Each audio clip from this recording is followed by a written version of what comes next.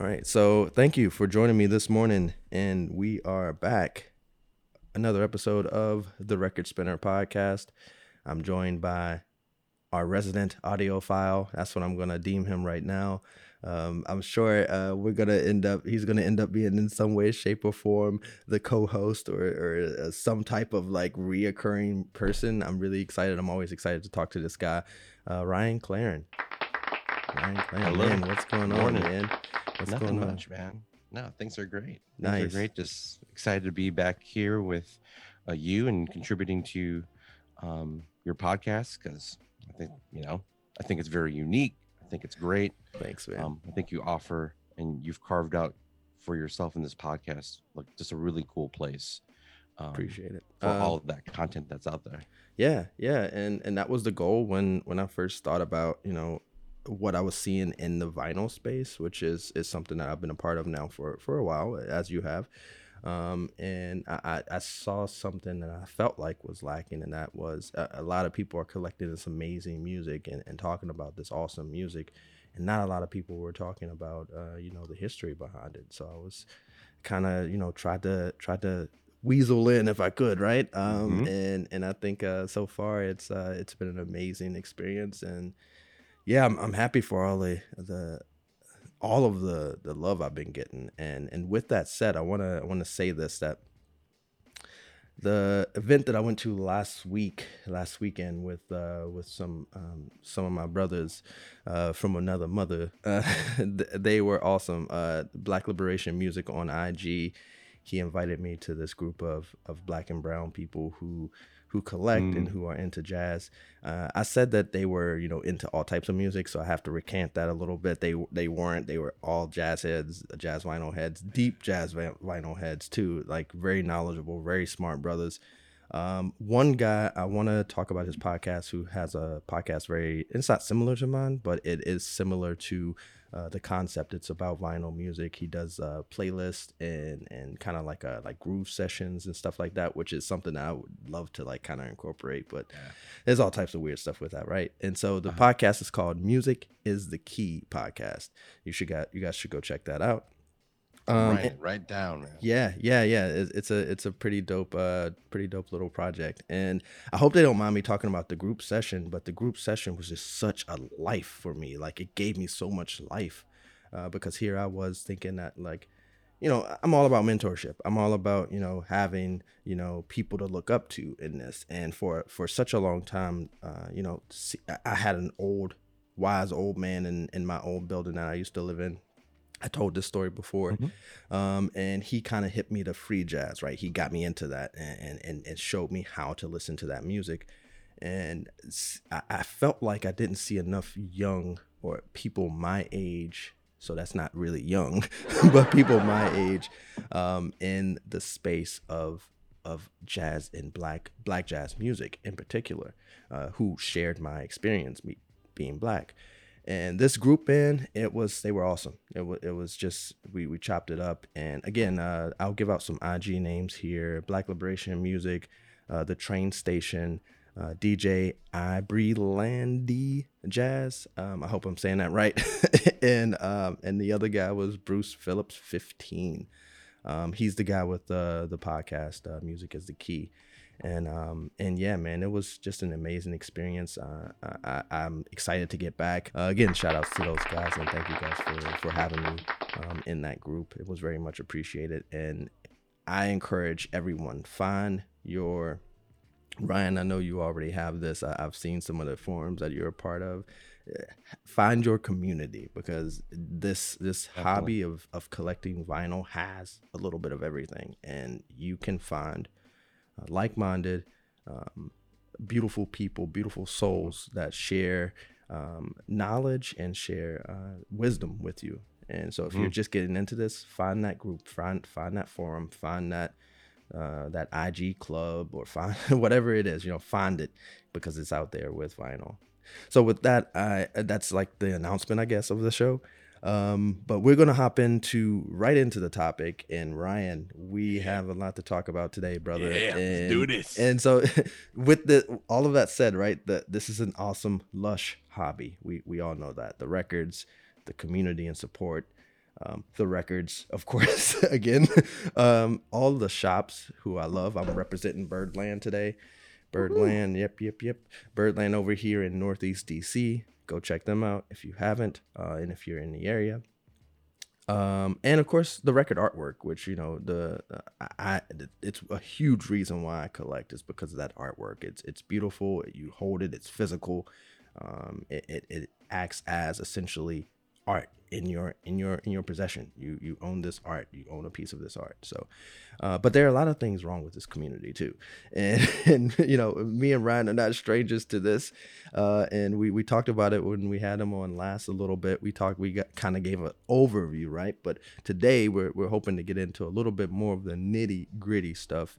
And with that, some of the things like the record prices skyrocketed. Like right now, that's a huge thing for all like vinyl heads who've been into this for longer than 5 or 6 years. Like we've noticed a substantial uptick in, because of the resurgence, record prices just going through the roof. Like I had to, I was texting Ryan about this. I bought this Eddie Gale. I don't know how you pronounce it, Ryan.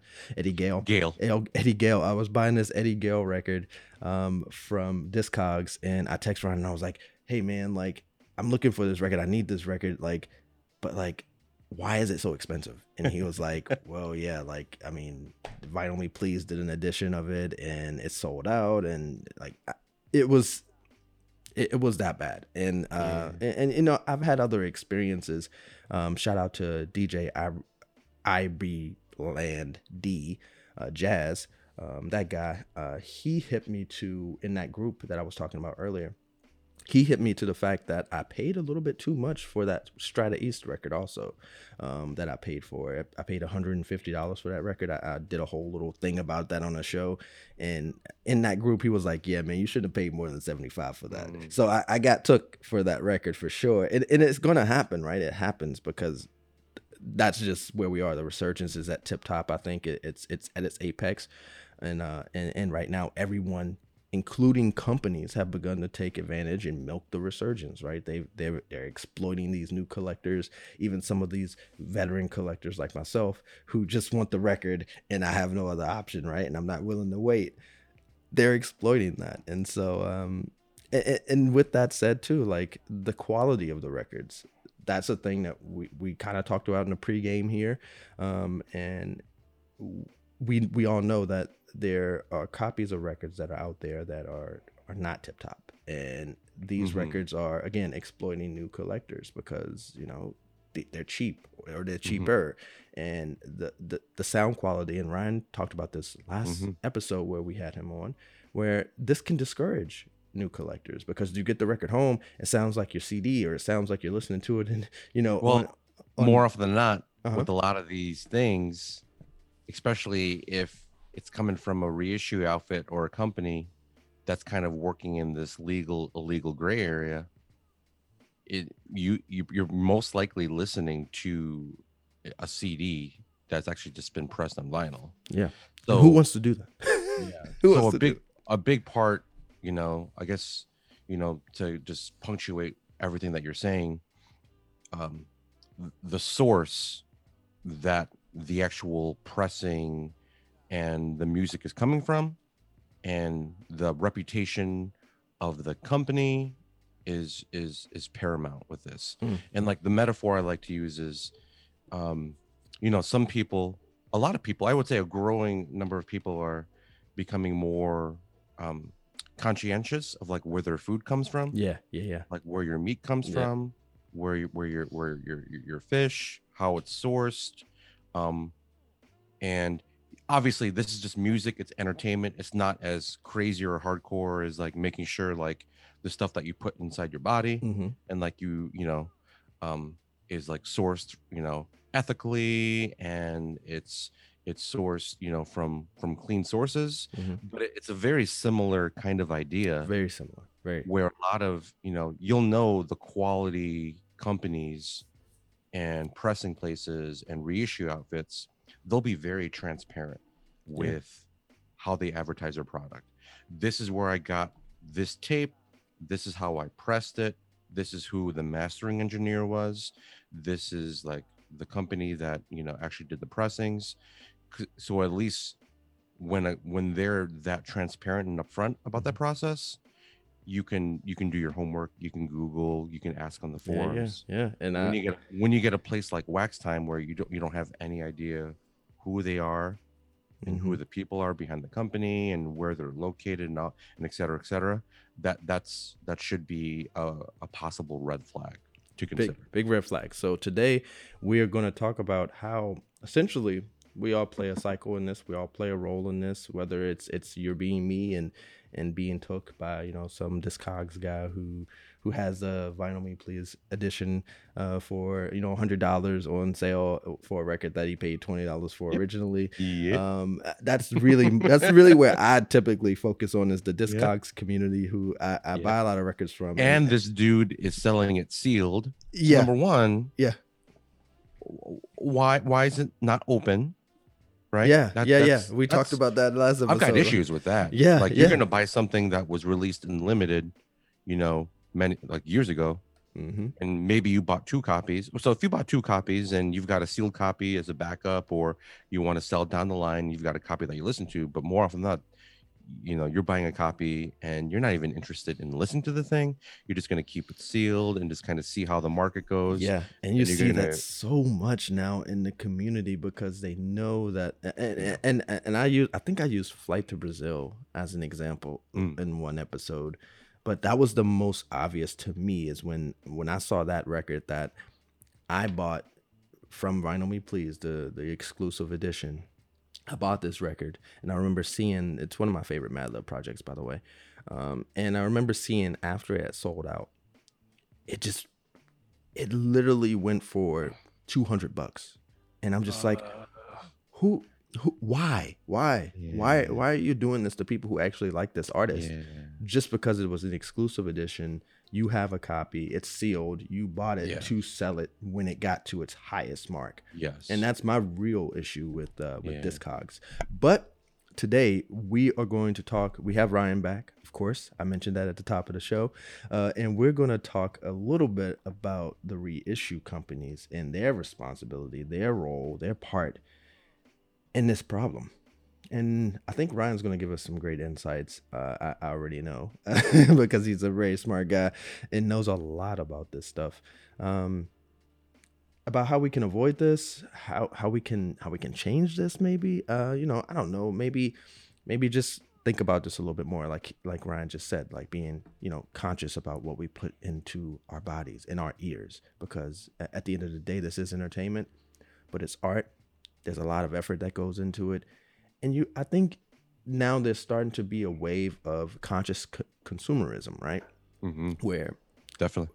I think people like you and I, we want the music, but now that our collections are good enough or are beefy enough, we're not just gonna buy anything. Like we don't just want your stuff. We want the stuff to come from a credible source. We want it to be given back to the artist in some way, shape, or form, or contributing to the artist in some way, shape, or form. And we want it to be good, really good, not just regular good. So Ryan, first off, welcome back, man. I really think that episode we did was just one of my favorites. We talked about a lot of stuff. We covered so much. We got to hear your beautiful voice sing, which was my favorite part, everyone's favorite part. But can you explain to those who may not know the role of these reissue companies and how they're able to operate in this community? Yeah. So, the general breakdown is, a you've got a person, and this person is, has some kind of dream or aspiration of reissuing some recording or recordings that he or she feels may be underrepresented, or there may only be like an original version of this particular recording that's Mhm. out there. So I think the first step is like, who is the person behind this reissue outfit, and kind of like what's their philosophy, what's their Mhm. motivation, what's Mhm. their inspiration. But typically, you know the people that I've interacted with that actually own these companies and run and manage these companies, they're not in it for money. They're not in it for profit. Um, Virtually everyone that I know in that kind of reissue that's managing these companies, um, it's about the music. It's about kind of nostalgia. It's about Mhm. kind of the love and the passion Mhm. for the vinyl community. So number one, at least the people that I know and that I've interacted with that run these companies, these reissue outfits, Mhm. um, they're starting and coming from a really, really good place. So, Mhm. this person, they've got an idea, um, and the next step is they need some kind of contact with a music label, right? So Okay. we've got three major music labels. We've got Sony, Mhm. we've got the Universal Music Group, Mhm. and then we've got the Warner Music Mhm. Group. Those Mhm. are the three. They pretty much own Yeah, they're the everything. yep. Yep. Yeah. And Distribution, man. then yeah, they own everything. They own all the distribution. They have, obviously they do their own thing, Mhm. but they have like their subsidiary Yep. Yep. labels. Yep. So like the Blue Note catalog is managed by, an actual president and board for Blue Note, Mhm. and that is a subsidiary of the Universal Music Group. And just Yeah. for this discussion, just because this is where most of my knowledge and my kind of contacts are, I'll just use the Universal Music Group and the Blue Note subsidiary I love it. as kind of a point of I reference. love it. That's great. Um, so let's say I'm trying to um, reissue something from Blue Note. Mhm. Um, you know, I'll try to reach out. Blue Note they have a person or like a department that like handles all these like requests. Um, and I'll send an email or I'll call them up, and more often than not, they won't answer. It's basically how it works. So like the people that actually are able to reissue the stuff, they have some kind of personal connection, because it's the music industry. It's Yeah. very politically Yeah. oriented. All It's all about about connections. All about relationships. who you know.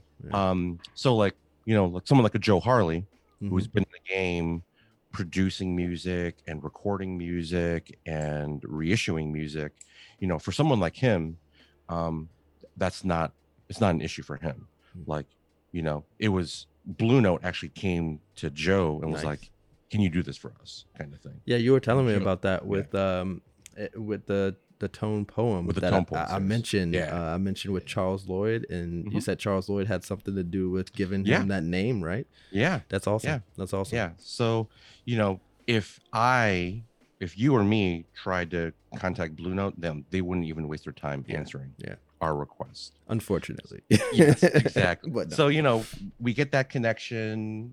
Let's say just by magic, we get that connection and we get them to kind of sign off. So, Mhm. a license is created, between the person trying to reissue whatever you're trying to reissue and the music label. Okay. And Right that here, you said a yeah, license is created. So yeah, a they come license. to some type of we come to Yeah. some type of agreement, essentially. Yes. Gotcha. Yeah. Now that license, and this may change, may have already changed, but within the past couple of years, when the traditional license would fall under, it would have two major criteria. Mhm. It would either be like your license to do a certain number of pressings. Mhm. So when you see a reissue outfit say, "Oh, only 2,500, only Yep. Yep. 3,500, only 2000. 5,000," Yeah. Yeah. more often than not, that's dictated by the music label. Gotcha. Okay. I Yeah. never knew that. I always thought that So was like them for being like, everyone listening out there, again, I go back to the random person that is running this reissue outfit. More often than not, they have very good motivations. They're very good. They're coming from a really good place. yeah. But there have people out there have to understand that this person, ultimately at the end of the day, the license is dictated, and the guidelines that dictate this license are pretty much from the music label.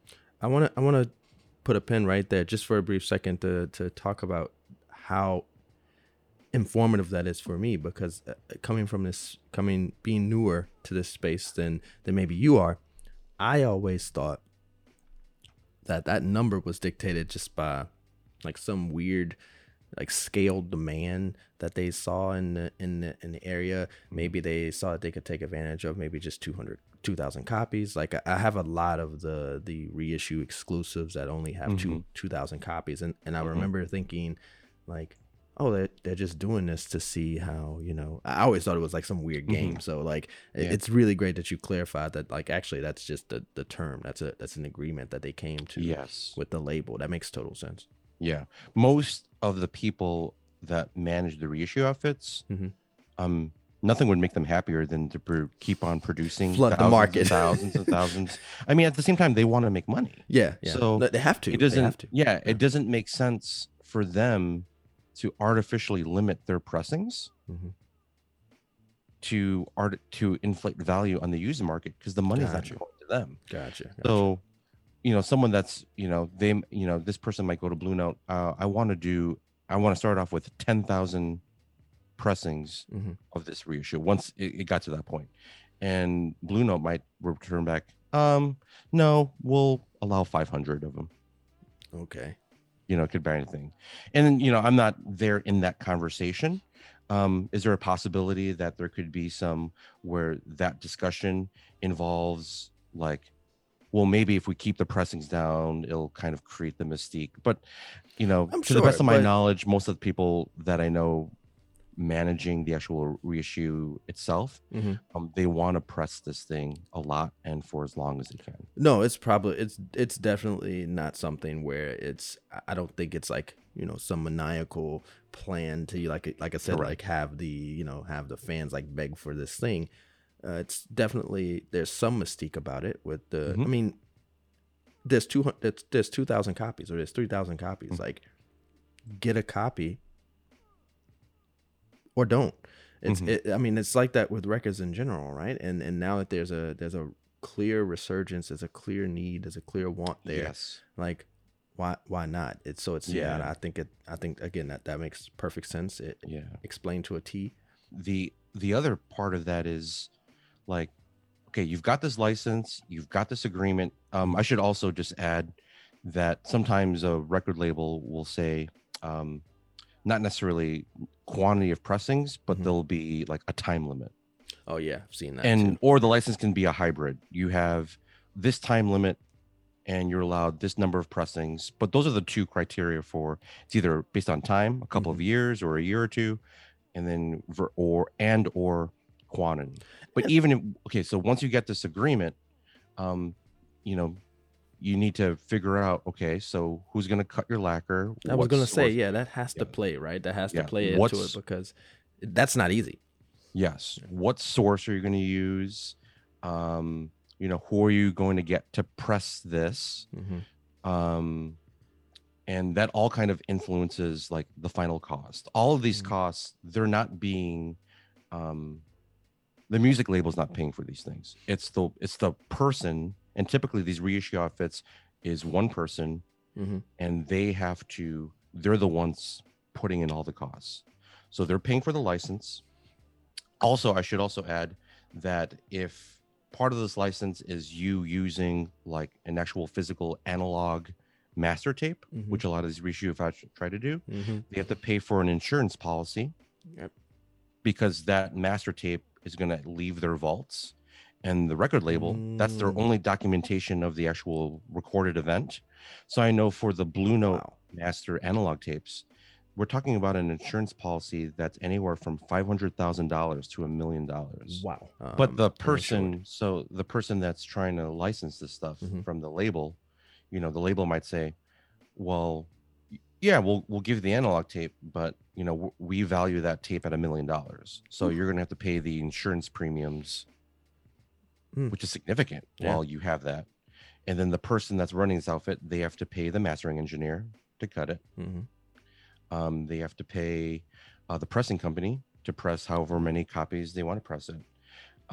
So the one person, I think when all is said and done, we're talking, this could be like a $50,000, $100,000 just initial investment Mm. to even kind of get the project Yeah. to happen. Yeah.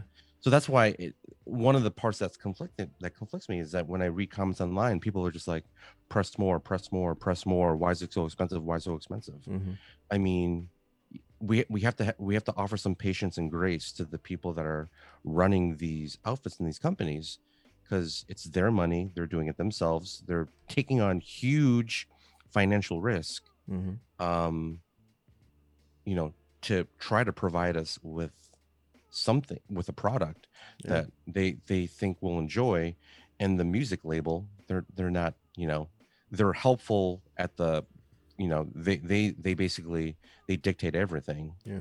um and all of that can happen, and there's nothing stopping a music label from saying, you know what, we don't want you to reissue that anymore. Mm. Yeah, yeah. So you So imagine sinking all that cost. And there are some cases where this has happened, where someone has went to a music label, uh, gotten the clearance to do this, do that, and they started getting the process taken care of. They've gotten pressings, and at the last second, the record label is like, nah, that's we don't want you to crazy. do that anymore. That is crazy, man. That would suck. That would suck really bad.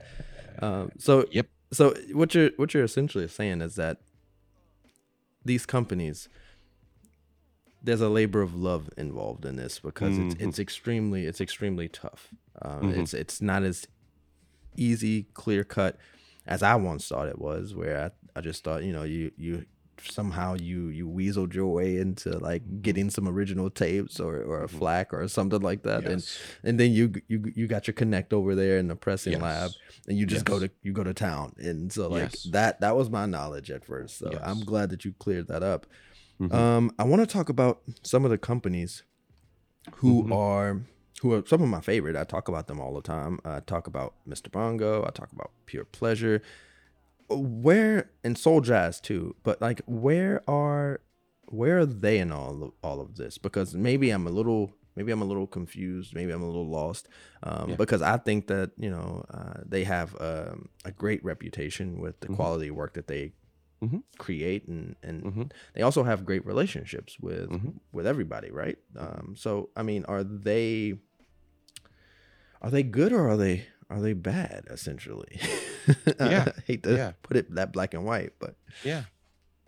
I mean, like you have to look at it company by company, mhm, and then you have to ask yourself, who is the actual person behind this company? And mhm, typically, it's one person. It's one person. So I think, just to provide perspective to your comment, like, um, based on my experience, my interactions, like Joe Harley's not bad. yeah, awesome. I He's a very started good following person. him on IG, by the way. Yeah. Yeah. Thanks for that, that link. So, for me, it always comes down to the people. Yeah. It always comes down to the people. So, yes, you got the Tone Poet series as part of the Blue Note, which is part of this, but who's the actual person behind this? Hmm. So that's the first thing I would say, like, when you're kind of assessing that. Hmm. Um, Whether they're good or bad, I mean. yeah, Yeah. just like, who's the person, Yeah. and like, what's the person's, What do they and stand for? yeah, what do they stand for? What's their philosophy? What's their vision? And that'll tell you almost everything you'll need to know. And just like, we're currently in the space where you're a Google search away. Yeah. Yeah. This person has Utilize done it. any number of interviews and Yep. podcasts. Yep. Yep. Like, once you know who the person is behind the reissue outfit, that'll tell you everything you need to know. Nice. And it breaks down to that. Nice. Nice. Any I know you talk a lot about the Tone Poet. That's an amazing one. Are there any Mhm. other reissue companies that you're really fond of? Yeah, yeah. The first one of my favorites is a reissue outfit called Intervention Records. Mm, So Intervention Records is owned, managed, run by Shane Butner. okay. And my interactions with him and his product have been nothing short of stellar. Um, Nice. and the check boxes that I'm looking at in terms of like the company and the person. Um, so like, using quality sources. So he's someone that's pretty much dedicated to using the highest quality analog master tape. Mm-hmm. That's possible. which is like going to be the closest thing to the original recorded event traditionally. Okay.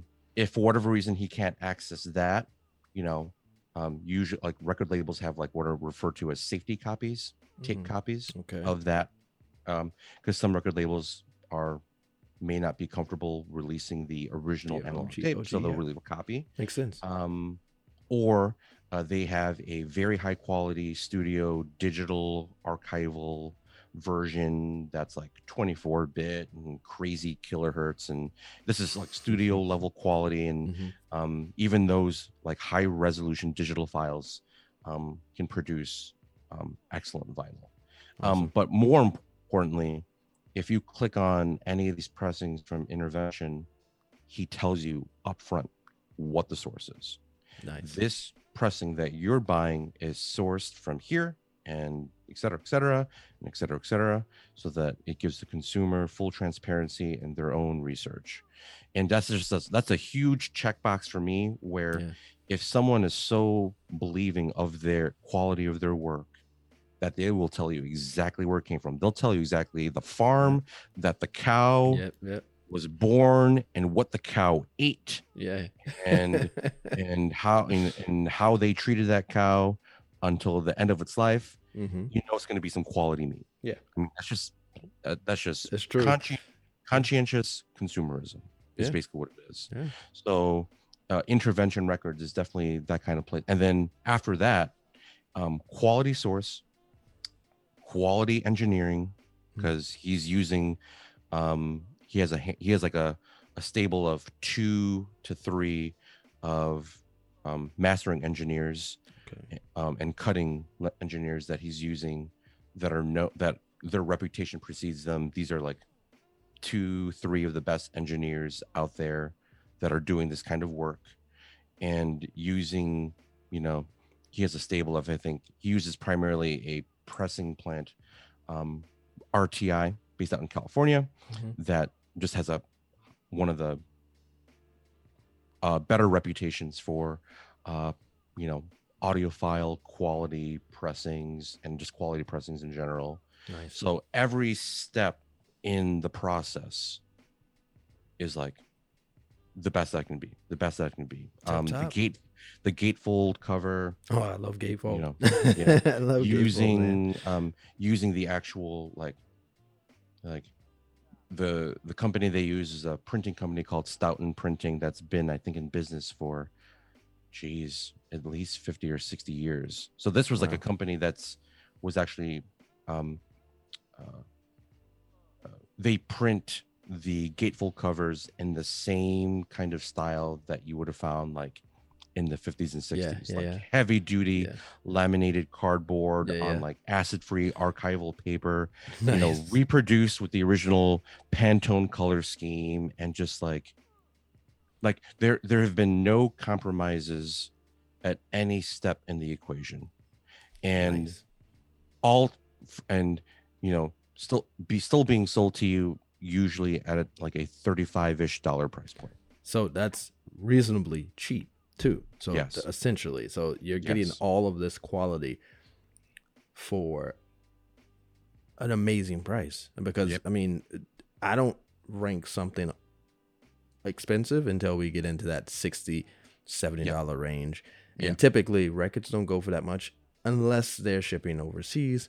So Yep. if you are paying that much for just a record, Mhm. hopefully it's an OG, or it Yeah. has some sentimental value to you, or whatever. But but yeah, $35. That's amazing.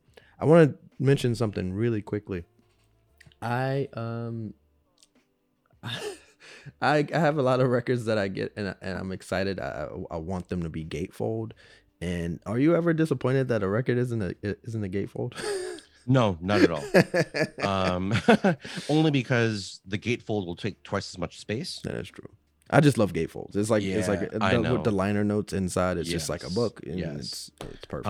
Whenever we take a break, I've got it. Yeah, But breaks coming up actually. Yep. oh, perfect. Because I want to grab one of I pulled out one of these intervention pressings, and actually I'll pull out, like, as we're kind of going through different like reissue outfits, Mhm. I'll pull out an example of each of these that I own, Sweet. just to kind of show you and give you kind of an idea. So that's kind of like, Intervention Records currently, like them and like Tone Poet. What I like about the Intervention record thing and Shane and what he does is it's like it's just him. Like it's just him, and it's just his passion, and it's his heart and soul and his money and his investment. And he's not getting rich from this. You know what I mean? Wow. And like 9 times out of 10, when he tries to reach out to a record label to reissue something, it's no, or he gets ignored. Wow. But like for that 1 out of 10 times, and I'm probably being conservative, it could be even like 1 out of like 50 requests.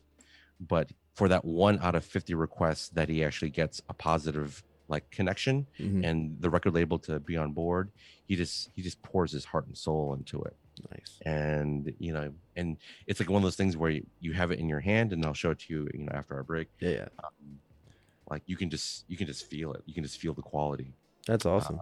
That's awesome, man. And with that, I do wanna take a quick, very quick break. And for also for a note, we may actually cut this episode in 2, because me and you, we both get into this, and we be going like that last episode we did 2 hours, like almost 2 hours, like so. And I feel like with this one, like I'm trying to be more controlled. No, you're like good. Focused. Go crazy, go berserk, go ham, as the kids used to say. I don't know if the kids still say go ham. I don't know, but but yeah, not my kids. Okay. But yeah, we're gonna take a quick break, and here is where we're gonna go ahead and probably wrap up EP or episode part 1 of this very in-depth conversation with Ryan Claren around reissue companies. So thank you for joining me, and part 2 will be coming very shortly.